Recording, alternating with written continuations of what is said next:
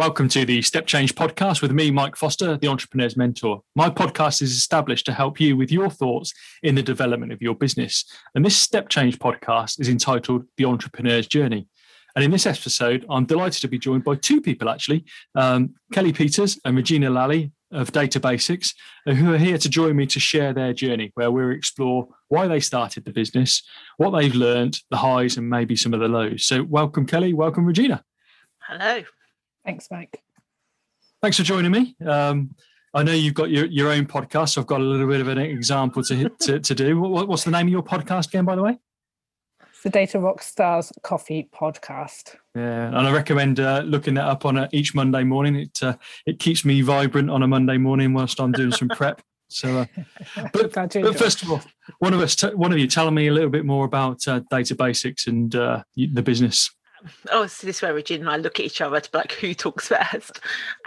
So Data Basics really was born of Regina and I realising that we needed a step change from our career, and we wanted to have a little bit more control. And I think it was just a random thought, like a lot of things. Is this sounds like a good idea, Regina? We talked about it for years, but we were just like, we want to do this. What are we really passionate about? And data protection, and in terms of the name, Regina came up with a name of it whilst she was in a car journey. I think you were on the M1. I was, in the days when we could travel to meetings. I was driving up the M1 for some meeting that I had, I think it was in Leeds, and we've been talking about what we can name the business, and I was going through it all in my head, and then suddenly this whole thing of like the basics of data, play on database, and I was like, Data Basics. I literally spent the entire car journey till I stopped at the services going, Data Basics, Data Basics, Data Basics, don't forget it. So yeah, it's been the sort of a bit of a shift in where we started with a focus on supporting people with the idea of managing their data better as a bit of an abstract concept. I think to most people, we were sort of very embroiled in that within our previous positions within the NHS and looking at quality of data. And moving people away from Excel spreadsheets, which we may come on to in a little while. And that then really shifted with the introduction of GDPR to building on our information governance understanding and that practical use of data and protecting it. And we've translated that into an offering for businesses that builds on our experience working with patient confidential data, but making sure that those principles translate across in a way that's practical and not too burdensome for the business to be able to use data in a way that they should be able to, feeling confident that they're not going to break the law doing so. Excellent. I love that you've used the word practical. It's something that always resonates with me. I've used your services with a couple of people that I was employed by, and it's always been practical. And I think it's so important because it just converts that, what I can convert as legal jargon, into something practical that I can apply in my business. So why did you become business owners, entrepreneurs? What was that sort of spark? Speaking diplomatically, let's say, do that. We'd worked together since the early 2000s in a small niche part of the NHS that was working as a sort of a consultancy to other parts of the NHS, working with data quality and engaging stakeholders in why it was important. And we'd had quite a lot of support and engagement and autonomy within that organisation to develop good ideas, new initiatives. And then there was a shift in structures, and we were moved into a bigger organisation that was part of the civil service, and there was a very different culture. And we'd got to a point, I think, both of us in our careers where we were really feeling like we wanted to do something different. And as always, I think it was Kelly's crazy idea, of course, that potentially we could take the expertise that we'd both gathered and have an offering that would work within the private sector. And originally we wanted to go back into the NHS and support from external position, but that's just never really happened, and it hasn't turned out the way we planned. But it was, I think, a desire to have that autonomy that we'd experienced within that smaller part of the NHS back from being part of a bigger organization where we didn't feel like we had as much control over our decision making and what we wanted to do. And so there was it coincided with the spark of an idea. It's like, let's see if we can do this. Brilliant. And Kelly, Regina says that you had a crazy idea. Can you remember where you were that moment where you both decided we're going to do this? We're going to take that plunge. I know exactly where we were when we made the crazy decision. We were sitting in a lounge with my mum because I needed my mum there to make a decision about this. And the conversation was like, is this something we really want to do? It's going to be a crazy idea. It's going to be very different. So, yeah, it was a lounge, me holding my mum's hand, like, is this the right thing to do, mum? And awesome. But yeah, for me that's I don't know when it was. I think it was like October, probably about 8 years ago now. Yeah, it would have been. It was 2013, and I think we were discussing the realities of what it'd be like to run your own business. Yeah. Because I think it was probably about 6 months before that I was on a plane. I think I was flying to Scotland for work. And the idea was like, I don't understand why we can't. Actually, I think my reaction was to something, we could do this better than someone else is telling me they can do it. We've got a good idea. I've got confidence that we could deliver it much better, and I'm not going to sell our souls to someone else. Brilliant. Yeah. I love that. And I can actually envisage that picture that you've just painted about the living room, because that's so important. It was great that two friends came together with a business idea, but also you had, your mum there, and it's so important, isn't it, to have those people support us. It's fantastic. For sure. So once you had decided to start, can you remember some of the first things that you did that may be helpful for other people listening to the podcast today, that actually these are probably the initial first steps that we took? I think we were very fortunate in we were guided with another business partner and our company secretary to really make sure we had the governance of the business set up in place. So not only were we registered with the company's house, but we'd set up board meetings. We've always had a board meeting since the very beginning. So we've always had someone to be accountable to for what have we winning, what's our finances looking like. So that kind of structure, and having our CRM system. We've had a CRM system since the very early days of a business, because they were the processes. So I think and we've evolved since then, but those basic processes of where are you financially, always having your profit and loss, your balance sheet, your forward planning, and reporting to a board meeting, and having those board meetings documented, even though some of those were in a living room in our early days, has always been good. So that our company secretary has always been a kind of a trusted friend that we can seek out advice for, and he has been invaluable to us from the very beginning. And I think the other thing that we always worked on almost straight away between the three of us, as it was then, was having at least a one-page strategy. Mm-hmm. With sort of a golden thread running through it. That's right, the golden thread. What our overall business objectives were, what were our values, and then how are we going to set about achieving those. And that was really helpful, because it didn't need to be overly complex, it didn't need to be lengthy, but it made sure that we were all on the same page as we figured out what our service offering was going to be, why would people buy from us, and who we were going to take that to. Fantastic, and that probably explains why you're so aligned as a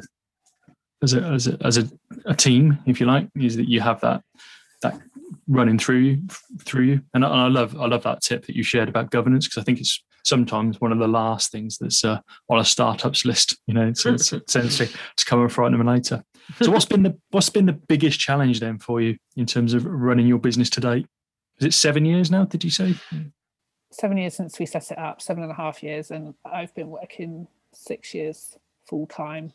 You've just hit probably the 6-year mark as well. Yeah, no, I did, yeah. So we had a bit of an overlap where our previous organisation were really accommodating and giving us some flexibility in reducing our hours, so we could kind of mitigate the risk of going off a financial cliff. That's great. It's great. It's certainly a migration, is it, from corporate into your own business, if you've got somebody who can offer you flexible working, all that sort of understanding. Yeah, certainly. And certainly public sector as well. That's a massive shift away from that security. I think there's been a number of challenges over the years, but certainly I think COVID was an unprecedented challenge that, we've just not seen the likes of that before, and knowing how to respond and react has been difficult. And I think for me, before COVID, and I absolutely echo that, we were ex-public sector. You don't get trained on how to do a 15-second pitch to somebody. You go into a meeting, you've already won the work, you've got a contract, you've got 3 years to deliver it. It's not the same. So that kind of getting out of that public sector mindset and getting into I need to move into a room and introduce and be very clear about who I am, what the business is, what my offer is going to be, and realize that gets refined over time. And, really getting used to putting that sales pitch together was a real shift for us, I think, because we've never done anything like that before. We'd never had any training on that, and we invested in that quite early on because we realised that was a massive gap in us. So I think that the challenge is know what you're not good at and where can you find help to plug that gap. Brilliant. And we were talking off air before coming onto the podcast, and the work that you guys have done during lockdown, and the catalogue that you now have, blending your services and products, is fantastic. And I encourage anybody who's listening to check out that catalogue that's available on Data Basics website. So we talked about the biggest challenges that you faced, and I guess COVID was a big challenge, and for many business owners, you weren't alone. It was probably the biggest challenge for most people. But what's been the best moment of being an entrepreneur? I think for me, it was probably when we won the Small Business of the Year award. That was nice. For the South and Vale Council of those awards. And I think that came off the back of a really hard year of working really, really hard, because it was the year that GDPR was introduced. So it was May 2018. And we managed to have a really good celebration in the middle of the craziest month of delivery as people were working towards that deadline. And just that moment of recognizing that what we'd built up to that point was good, and that we got that award was brilliant for us and for the team that supported us getting there. I remember seeing you at those awards actually, and you were glowing with pride. And certainly well deserved. Yeah, Kelly, did you have a moment that you reflect on in terms of being your best moment as an entrepreneur?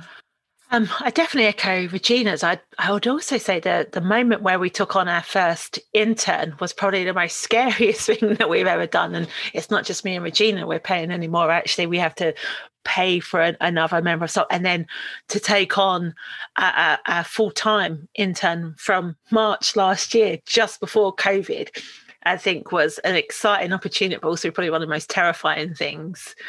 So I was really proud that we'd done that, but also kind of like, oh wow, this is really going to be a challenge for us. But I was incredibly proud that we made that bold decision. Brilliant. And certainly taking on your first employees is a step change, isn't it, from that business, for necessarily financial, but also the mindset that you referenced. So, yeah. What about tips then? Do you have a tip for other entrepreneurs that you'd like to share? For me, I'd say if you're going to be an entrepreneur, it needs to be something you're really passionate about. One of the things I struggled with before we set up Data Basics was why do I get up every morning to do a job I really love, but I'm not necessarily passionate about the organisation that I work for. And that's what really helped make the decision to move in to data and data protection, because it's something that has always excited me. So I do something that you're really passionate about, because when it comes really hard and you have to make some really tough decisions, it will be that passion that will take you forward. And my other tip is, if you get the opportunity to work with someone that you trust implicitly. And I'm very fortunate to work with Regina that do that. It's a shared burden, which I respect every day. So that's my 2 tips. Okay, excellent. Regina, do you have a tip? Yeah, I think for me it's probably be bold and keep the belief. And I think there's a couple of times in the last 7 years where we could have made different decisions, and potentially they might have been easier ones to make. But I think both of us have taken bold decisions at the right point where we needed to, that's resulted in the business being where it is today. And I think that comes from a fundamental belief that we will make this business successful. And I think you will have doubts and you have times where you'll doubt yourself. But just either get a Kelly or somebody that you trust implicitly to remind you, and there as well at the points that you are doubting yourself, that actually, no, we have that belief in each other, or have trusted friends outside of your business that will play that role for you, because that, we have a little sort of hashtag believe, and it's like, we do believe that Data Basics will be successful and what we want it to be, and that's what we have to keep the focus on in the tough times. And I think that's what's kept us going this last year, where it's been immensely tough at some points, but we've taken those decisions, and I think we've come through it, and hopefully coming out the other side now. Fantastic. I love the relationship you've both got. So is there anything specifically that fuels your motivation? You've touched on it, some of it there, but is there anything specific that fuels your motivation? I would like everyone to be passionate about data, to be honest, because it drives the world. In terms of all of our decisions are based on data. You may not believe it, but it really is. And I really want people to love data as much as I do, and that's a utopia. I know that, but that's what drives me. If a good conversation for me is when someone, a client of ours, says, "Kelly, that training was much better than I was expecting it to be. It was much more fun. You really made it practical." That, to me, I've done my job well. If I've conveyed a subject that most people feel is dull and boring, and they've got a level of excitement out of that, that's a job well done. I'd echo that for sure, and I think it's putting power back in your own hands, both as an individual and wherever you work within your business. If you've got an understanding of your own data, how you keep it safe, then that will make you more empowered as an individual, because you'll be able to make actually informed choices and know where to look and understand where the risk is. And I think everybody needs that going forward. And I think I get so frustrated by fake news and information on the internet, and I think there's an inherent need to actually make sure people are questioning the source of what they read, who it's come from, what's the angle, is it true, and not take everything at face value. And for me, that's linked inherently to what we do. And I think that bit of education, anything we can put out there that helps move that forward, is a good thing. And we haven't got time on the podcast to explore your fake competition passion, but that is so true. I would encourage anybody that is interested in what Regina says about fake competitions and actually what Kelly thinks about Excel spreadsheets is to tune into their podcast and hear a little bit more. Now I'm really excited to see what you guys are going to do in the future. I think you've got a great product range, a great service range. But what do you think that the next year holds for you? Because you're certainly starting to work with some larger businesses now, aren't you? Yep, and that's really exciting for us. I think some of the work that we've done in the past year, we took time during definitely the first lockdown to really focus on what we wanted the business to look like, and develop products and offerings that we'd wanted to do for a while, but with the constant delivery, finding the time, it is difficult. So I think for us, we've got a really good platform now for growth, and I think that's really what we want to move towards, is bringing in more people for the Data Basics team to support Kelly and me in delivery, to continue the excellent marketing that both Julia and Neil deliver for us.